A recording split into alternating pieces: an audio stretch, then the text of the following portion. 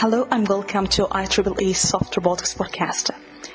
In this podcast, we're going to interview researchers from both academia and industry about their work, thoughts, spectrum, and more beyond that. This is Marwa Edwini, and I hope you will find this podcast useful. If you would like to connect with us, simply send us, and we will be happy to hear from you. And here is my interview. Thanks. Hello and welcome to IEEE Soft Robotics podcast. Hello Navid, thanks so much for joining us in Soft Robotics podcast. I would like to ask you how you would like to define and introduce yourself for the audience who first time listening to you. Yeah, hi Marwa. Thank you a lot for having me, for this invitation. It's an absolute pleasure to talk in your podcast and tell everyone a little bit about what Falling Walls does. Basically, just to give you maybe a quick inside scoop on our work, Falling Walls is a global hub which connects science, business, and society. And we try to shape the future of humanity by impact-oriented ideas and discoveries driven by our shared dedication for creating breakthroughs across borders and disciplines.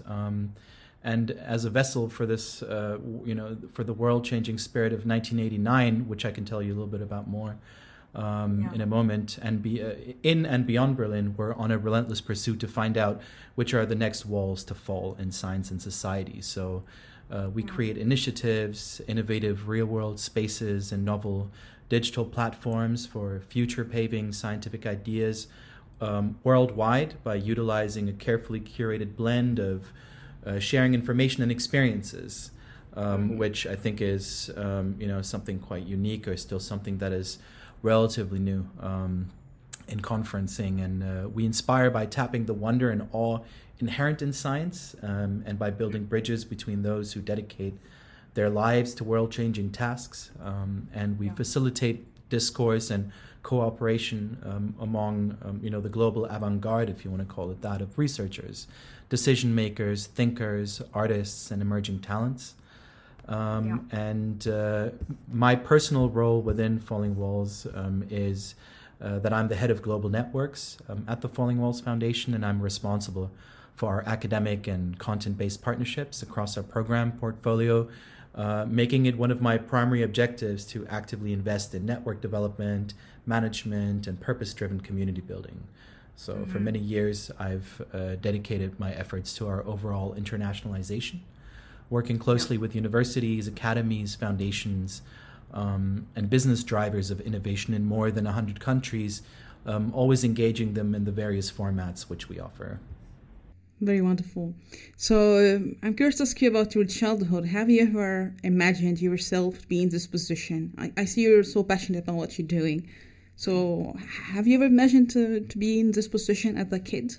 If I would say the overall context of science and innovation and technology, probably not, because I, as a kid, was for sure interested in, I'd say, the more popular fields of science that kids a lot of times are interested in, whether it's paleontology or astronomy. I was always interested in dinosaurs, and I loved going to the Museum for Natural History or the Senckenberg Museum in Frankfurt, and was always interested to learn more about our planet's past, but also about what's up in the skies, and loved gazing at the star constellations. So I was always interested in those things, but I would have never thought that I would actually be working in a field where I engage with and encounter people working in those fields and in many other fields, and working on groundbreaking solutions. So I'm quite happy that I've made it into this context, and that I can help to create platforms to bring all of those people together, and to help them in a communicative way to reach their goals. That's wonderful. Yeah. So maybe me and Susan could ask a question about the story of Falling Walls Foundation, and its story was the fall of the Berlin Wall in 1989. So if you can tell us the story, how the foundation started, and what challenges to have this foundation and the mission as well. Mm-hmm. Sure. basically, in 2009, Berlin was getting ready for the 20th anniversary of the fall of the Berlin Wall, which happened on 9th of November. And in that time, around 2,000 events took place in the city to commemorate the social movement that helped to bring down this wall and subsequently the Iron Curtain. The interesting thing was that all of these events did a look back in time, remembering the people's struggle. And Sebastian Thurner, our founder, felt it was important to have a platform, a conference that would take a glimpse into the future and address the question which walls should fall and will fall next in science and society. And who are those people that are working towards bringing these walls down? And keeping this key question at heart, the Falling Walls Conference took place on 9th of November 2009 and invited around 20 leading thinkers from various fields such as the physical sciences, the social sciences and humanities, the life sciences and the arts. And our speakers gave inspiring 15-minute lectures on the current breakthroughs they were working on to an audience of movers and shakers from academia, industry, policy making and society, but also in front of emerging talents and science journalists. And over the years, we developed a variety of formats that would perfectly integrate with the Falling Walls Conference, reaching out to different target groups, such as the just mentioned emerging science talents, but also science-based startups, PhD students interested in entrepreneurial thinking, science engagement initiatives, and many more. Mm-hmm. Great, yeah. So maybe I'm curious about the start of this event. How was the reception at this time about the first conference for Falling Walls Foundation? And what could be also, now I'm curious about how we can break these walls, as you mentioned, and how we can fight traditional science. If you can spot what could be still challenging for you and the team, that you can break these walls, and still, that's a lot of work we have to do in this line. I think what we can do, or what we are especially good at, I would say, is working at the intersection between not just the different scientific disciplines, but also at the intersection between science and industry and policy making, which obviously also needs to be informed by the challenges science may face, and society. So working at that intersection, always trying to find interesting ways to create friction, because friction can lead to innovation, bringing people of different mindsets together with that have different logics and work towards perhaps the same goal, but in different ways.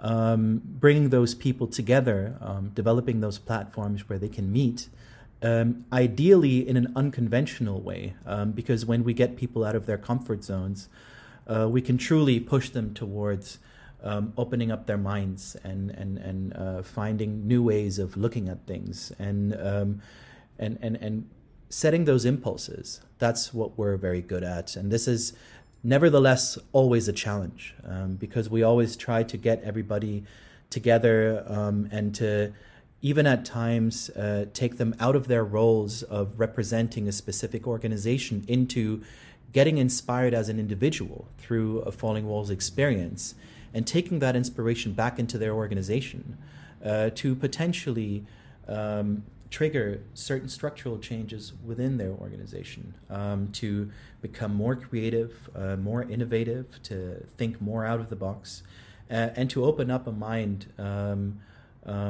to see other ways of dealing with things and other ways of solving issues. And I think this is something we've very much excelled in, and something we love doing, but it will always be a challenge. I can't agree more with you. I think you mentioned the key corner for maybe successful recipe for science. But still, maybe some people would argue, or maybe they say that in academy we still have this kind of limitation, and maybe if we speak about these advantaged countries, sometimes they don't have access for scientific resources, and sometimes policymakers not involved. So if you can tell us how this also challenges for the foundation. Are you aspire to go outside even Europe, for example? I know you have also participation from around the world, but still, how do you see the effect or the reception about what you're trying to do in, for example, disadvantaged countries?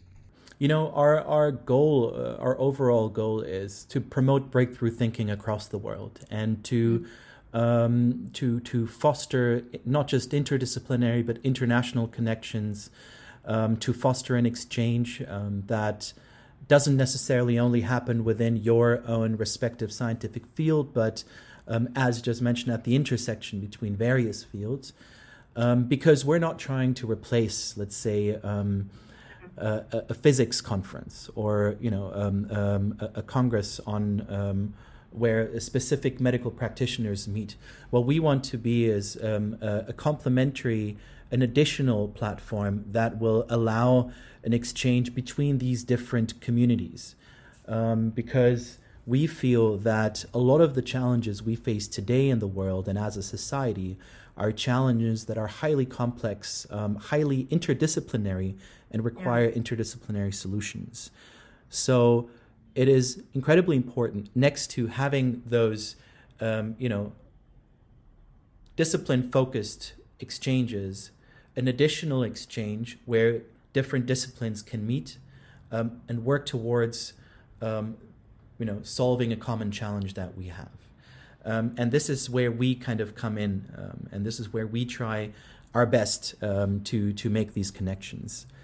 And that's why I think we are important, but we're also not there to replace something that already exists. These, discipline-specific exchanges that are happening in the world. And I'm curious about the branches for the Falling Wall Foundation event.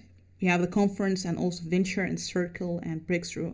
If you can tell us how you guys come with this discipline for having these branches to gather those minds from policymaker, academy, entrepreneurship. And do you think the other maybe branches you think about it? Well, I mean, we started with the Falling Walls Conference, and we relatively early realized that we need to find ways to engage other audiences that are a part of the larger community of innovators across the world. And the Falling Walls Conference and the speakers that we invite are very high caliber, established researchers, a lot of times, on the verge of maybe receiving a Nobel Prize or a Fields Medal. Emmanuelle Charpentier, for example, who had just received a Nobel Prize for her research on CRISPR-Cas, was one of our speakers.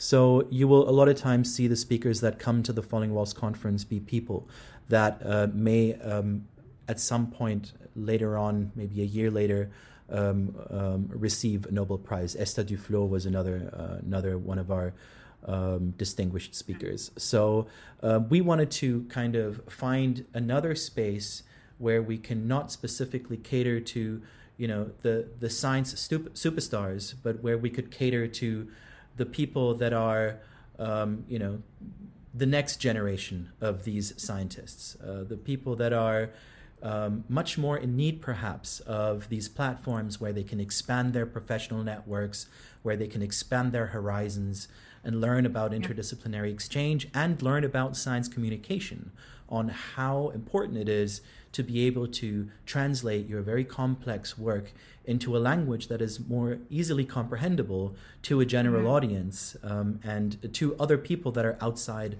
of your discipline. And this becomes especially important when you're, talking with people from policy making, people that, might be decision makers to open up budgets that are required for research. So it is generally very important to be able to communicate well in the scientific community, and especially when the scientific community reaches out. And this is where we felt the Falling Walls Lab, as the first new format that we launched in 2011, came into place. And this primarily caters to scientists that are very much at the beginning of their career, a lot of times, master students, but also PhD students and postdocs, sometimes even bachelor students. And it's essentially a pitch competition, which allows these talents to present their ideas, their research projects in 3 minutes with 3 slides. And this was a project that we rolled out over years and is now and has been active in at least in the last year before the pandemic hit in 90 different locations in over 70 countries. An excellent opportunity for us, because you were talking about developing countries before, for us to create or set this stage for talents in so many different countries, and to give them an opportunity to increase visibility for their research, to potentially find new funders, and to meet potential partners that could help them accelerate their research. And after that became a success, we decided to identify other important target audiences that we wanted to cater to, and where we felt it would make sense to develop new platforms of exchange. So the Falling Walls Lab, which I just mentioned, was one of them. Falling Walls Venture is another one, which is essentially also a competition, which, however, does not bring together PhD students, but science-based startups. So we wanted to find the entrepreneurial potential in research and find those people that are making their scientific solutions into business products. And in that format, we're not specifically only looking for the innovative potential, but also we look at the scalability, and we look at what's the business potential behind this. So that was another, I wouldn't call it a niche, but another audience that we wanted to cater to. And in that way, we always identified new audiences and decided to develop new formats that would cater to those audiences, but always keeping in mind that we wish to foster an interdisciplinary exchange, that we wish to bring together excellence of science and industry, and break down those walls between academia, between business, and of course also between science and society. Mm-hmm. That's really wonderful. And I'm curious to ask you this question. I think that's the first question we have in academic research, that sometimes is not visible what could be. Of course, I'm not making here a sweeping generalization, but we lack this transition from the ideas on paper into business, successful business. So how the committee could figure out, if we speak about Falling Walls Lab, for example, and also for Breakthrough, how you figure out this idea could have an impact in terms of society and also have a successful business. How you figure out that as a committee? Yeah. Right. Well, then let me give you another example, because I think the Falling Walls Lab wouldn't be the right example to give here, but another project that we run called Young Entrepreneurs in Science. But before I get into that, I think we need to build a stronger bond between, higher education institutions and companies. There are units in place to bridge this gap, and this is where we feel we can come in to help raise awareness for the entrepreneurial potential in scientific solutions. To ensure an improved translation of science and technology to industry, for example, it needs a shift in mindset at the earliest professional level. For example, we believe that all of Germany's 200,000 doctoral candidates have the potential to become entrepreneurs. The skill sets and key qualifications required to obtain a PhD are similar to that of an entrepreneur. Working with passion on a topic, and of course this also goes for the lab, finding solutions for problems and promoting ideas in front of a highly critical audience. But the question is, what if they have not yet had the opportunity to reflect on their expertise from an entrepreneurial point of view? What if their academic environment is not yet or only minimally shaped by entrepreneurial spirit? And this is where our vision is to stimulate cultural change towards more decisiveness and entrepreneurial desire among doctoral candidates, postdocs, and their supervisors, and because of that, in academia as a whole. And in order to achieve this, we developed, which I just mentioned, a program called Young Entrepreneurs in Science, where we want to open up a new career perspective for highly qualified early career researchers and channel their expert knowledge into entrepreneurial endeavors. Through learning methods such as design thinking, participants are encouraged to discover and share their inherent competencies and potentials. And the involvement of startup founders and entrepreneurs of innovation-oriented companies give participants insights into the chances and challenges of entrepreneurial activity. And this is where we think that entrepreneurial thinking does not start with a business plan. We aim for a more, playful approach by asking how much startup is in your PhD. And when we kind of set these impulses so early on, I think in the long run, we help to bridge this gap that I'd mentioned before between academia and industry, because people become more sharpened towards, is there potential for business in the research that I'm doing? And I think with that, we're building on a structural change. And to bring in companies in this program, we are already giving them an opportunity also to set impulses in this field. That's really excellent. But I'm curious about that. Maybe after 10 years of experiences, what could be the lessons you guys learned from that? Since you're doing it really, that's the key corner here, how we can make this transition. So what could be maybe success and the failure story that maybe you can share it with people interested in how you can make this transition or make this goal reliable for? Well, I mean, we've been doing this for for more than 10 years now. I think an important lesson learned for us is that the one thing that we're basically doing this conference and all the other formats, or at least the core of those formats in the first year is always on 8th and 9th of November. And what we've learned is that there is incredible power in our community. There is a lot of potential to work together in our community, and we are in a unique position to bring this community together and to set impulses over the course of the year. Basically set impulses that go beyond those 2 days usually that we bring our friends and guests and speakers together. And of course the pandemic has been a disruptor of everything. So we had to learn to redefine our business model, if you will, although we're not a business, we're a nonprofit. But of course, we had to rethink the way that we can bring people together.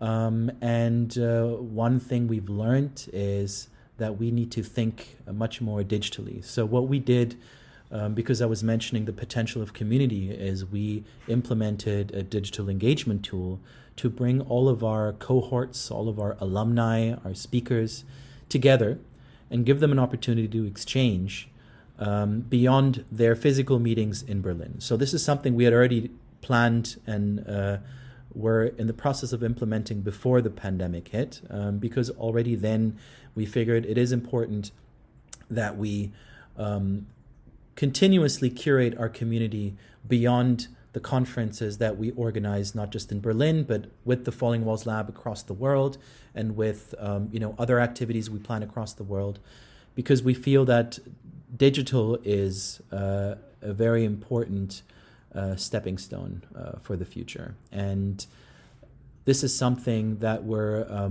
working towards. We're going through a transformational process, becoming more digital. This year, Falling Walls took place in digital form.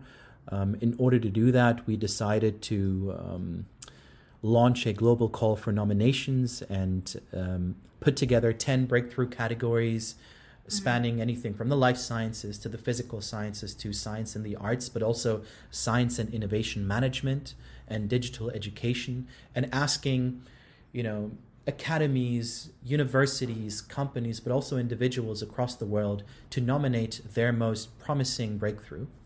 And we collected those breakthroughs and had juries for each breakthrough category that then selected their top 10 breakthroughs of the year, and then subsequently the breakthrough of the year per category. So we learned this year to entirely rethink the way that we work in order to make this year possible, preventing us from entirely canceling our activities, which we did not want to do.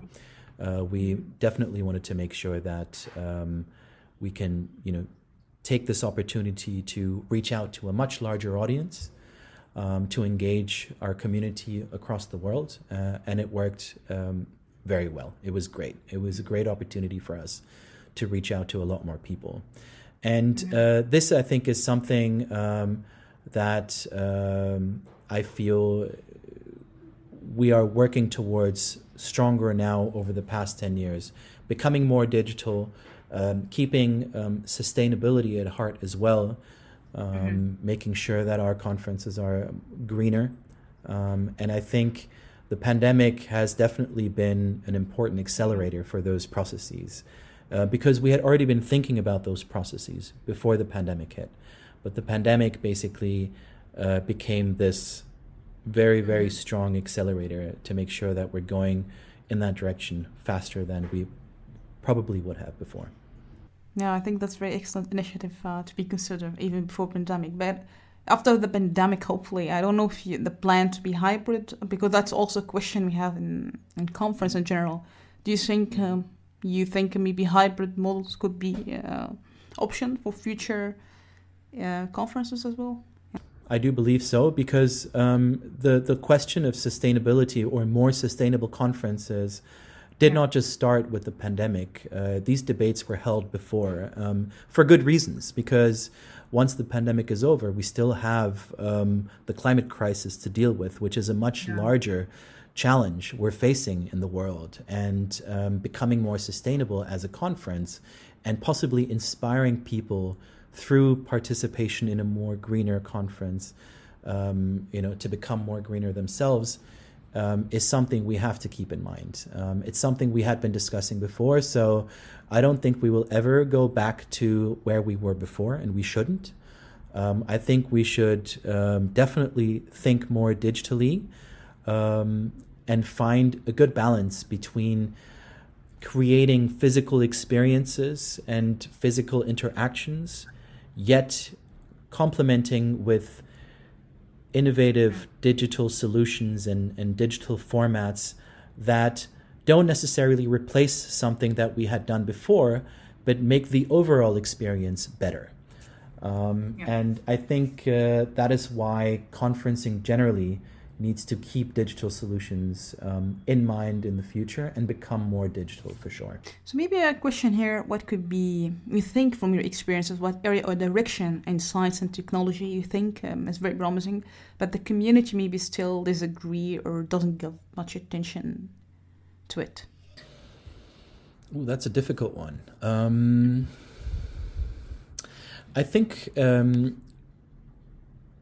I think what would be important is if I'm looking at science, and because this, for me, your question kind of addresses science and society and the interplay between both. I think science needs to be more interwoven with our everyday life, and not just in forms of applications as it already is, whether it's a smartphone or the computer I'm using to talk with you right now or another technological device. I think we need to invest a lot more in effective forms of science communication that help to build trust in science and increase scientific literacy in order to equip society with the necessary tools to deal with difficult and highly complex and volatile issues such as pandemics, the distribution of misinformation, or the climate crisis.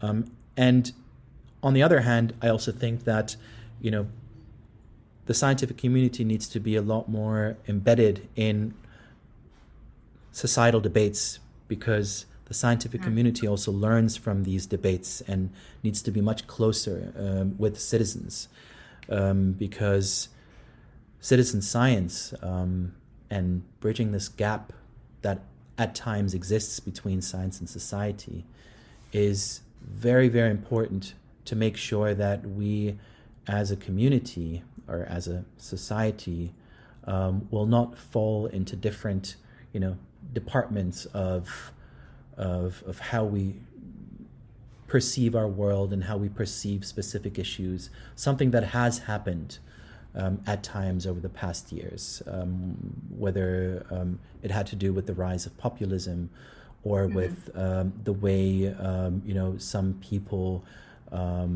understood our pandemic management in various countries and the research that has been done to find a new vaccine. So I think it's really important that science is close to citizens, and in that way, citizens are close to science.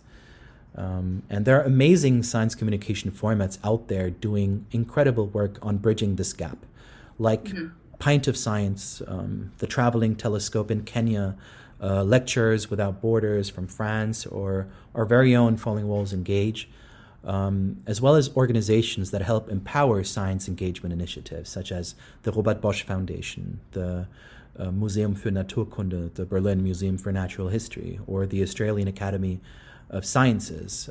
They're all organizations that are very dedicated to bringing, the scientific community and society closer together. So I think if we can manage to bridge this gap, we won't have as many issues as we may have had in the past couple of years. Yeah, that's indeed a good point, yeah. So maybe a question here about this, what you mentioned. How can we ensure that the science we're doing is beneficial to humanity as a whole? If you can tell us how you make sure, or when you look to this kind of over 10 years, how you figure out this is, or how science can make sure what he or she is doing is really beneficial to the community or humanity? I think what's important, and this is something that is already happening in Europe at the moment, with the European Education Area that will be implemented with the idea of setting up European universities. Higher education needs to go through a process of rethinking itself. When we take universities as an example, as institutions of education and research, we need to look at how can we integrate them in society in a way that it not just becomes a place where students go to study, but society can learn and universities can kind of set impulses into society. So I think this again is finding ways to bridge those gaps that becomes incredibly important. And I think additionally to that, we need to become a lot more impact-oriented. But when I say that, I also specifically mean these platforms that bring all of those different innovators and these, representatives of different domains together. Because I think there are, of course, scientific conferences that are already very impact-oriented.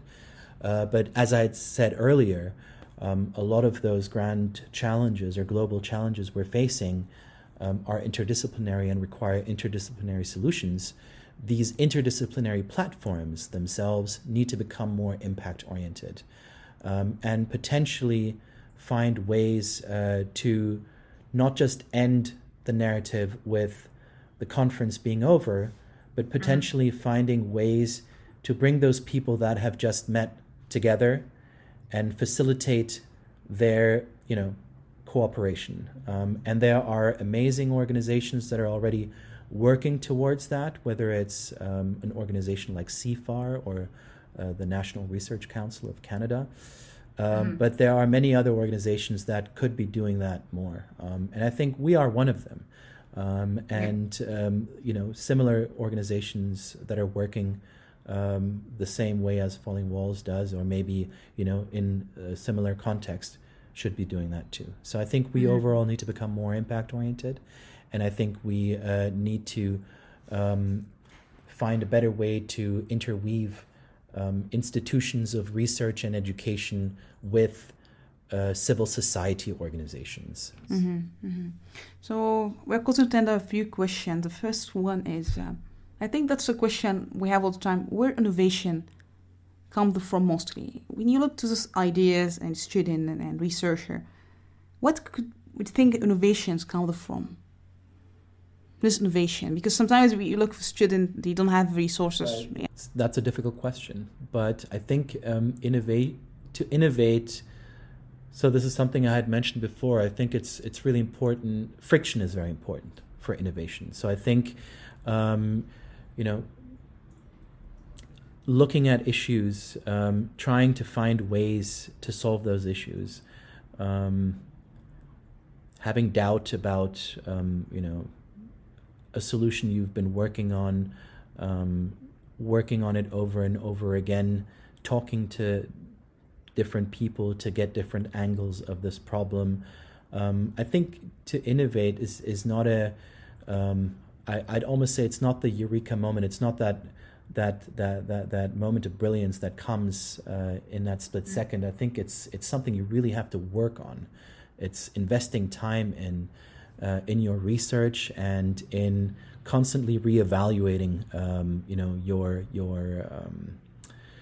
your work, and if you're going in the right direction, failing, learning that failing doesn't necessarily mean the end of what you're doing, but is only one step closer to where you want to be. I think all of that kind of, in its interplay, is a part of innovating. And do you think ego is important for science? I think cooperation is important for science. When you look at some of those incredible, you know, technological breakthroughs we've gone through, they've been group efforts, they've been collective efforts.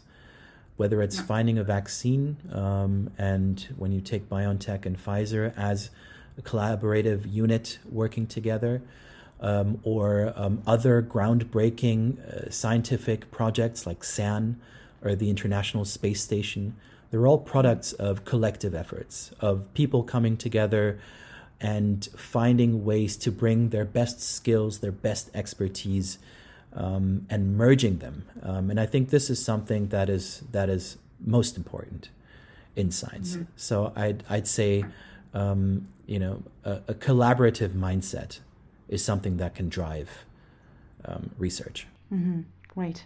And what is your aspiration as being part of Falling Walls Foundation? Something you aspire in your endeavor or your future? Well, my aspiration is definitely very much connected to my work at Falling Walls.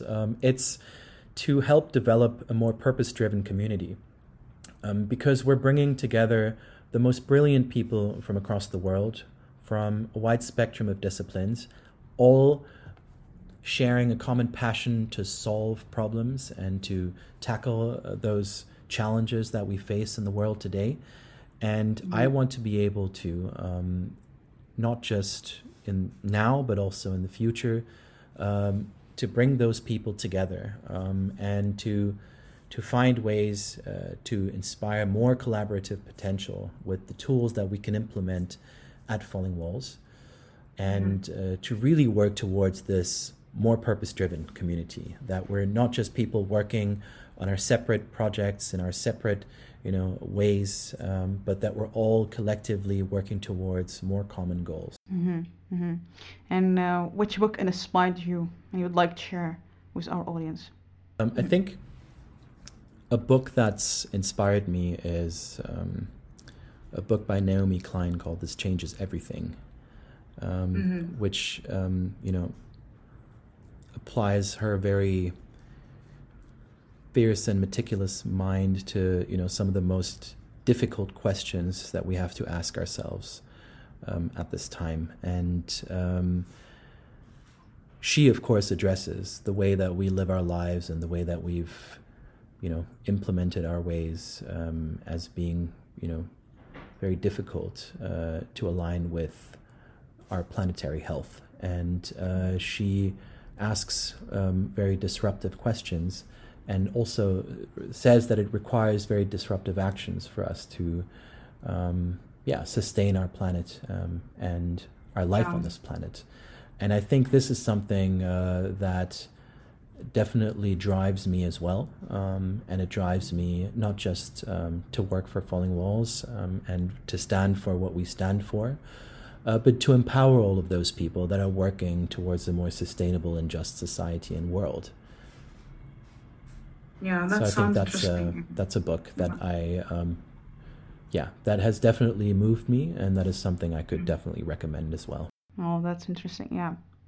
And what quality you have gained while being working in Falling Walls Foundation? That quality you have gained. A better understanding for technological and scientific trends. What I've learned is and that our work or the people that we involve are a lot of times a reflection of the challenges we're facing, whether it's the refugee crisis. Suddenly we saw a lot more research happening in the refugee crisis, whether it's things like antibiotic resistance or now the pandemic. It gave me a much better insight into what's happening in the world of science and what should be done in order to empower those working in various scientific fields. Great. Yeah.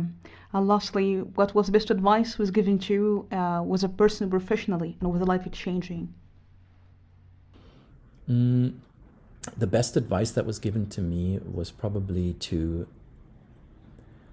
of course, keep your goals at heart and to work towards achieving those goals, but at the same time, not being scared to fail, understanding that failure is an important part of the process to get to where you want to be, and to not be too scared of trying, new things and to try to achieve those goals. I think it's important to at times be playful with the way that you conduct your research and to be playful with the way you conduct your work, because in this more playful character, you will also find the fun in doing it. And I think the fun is important to drive you. Yeah, that's really profound advice and very important.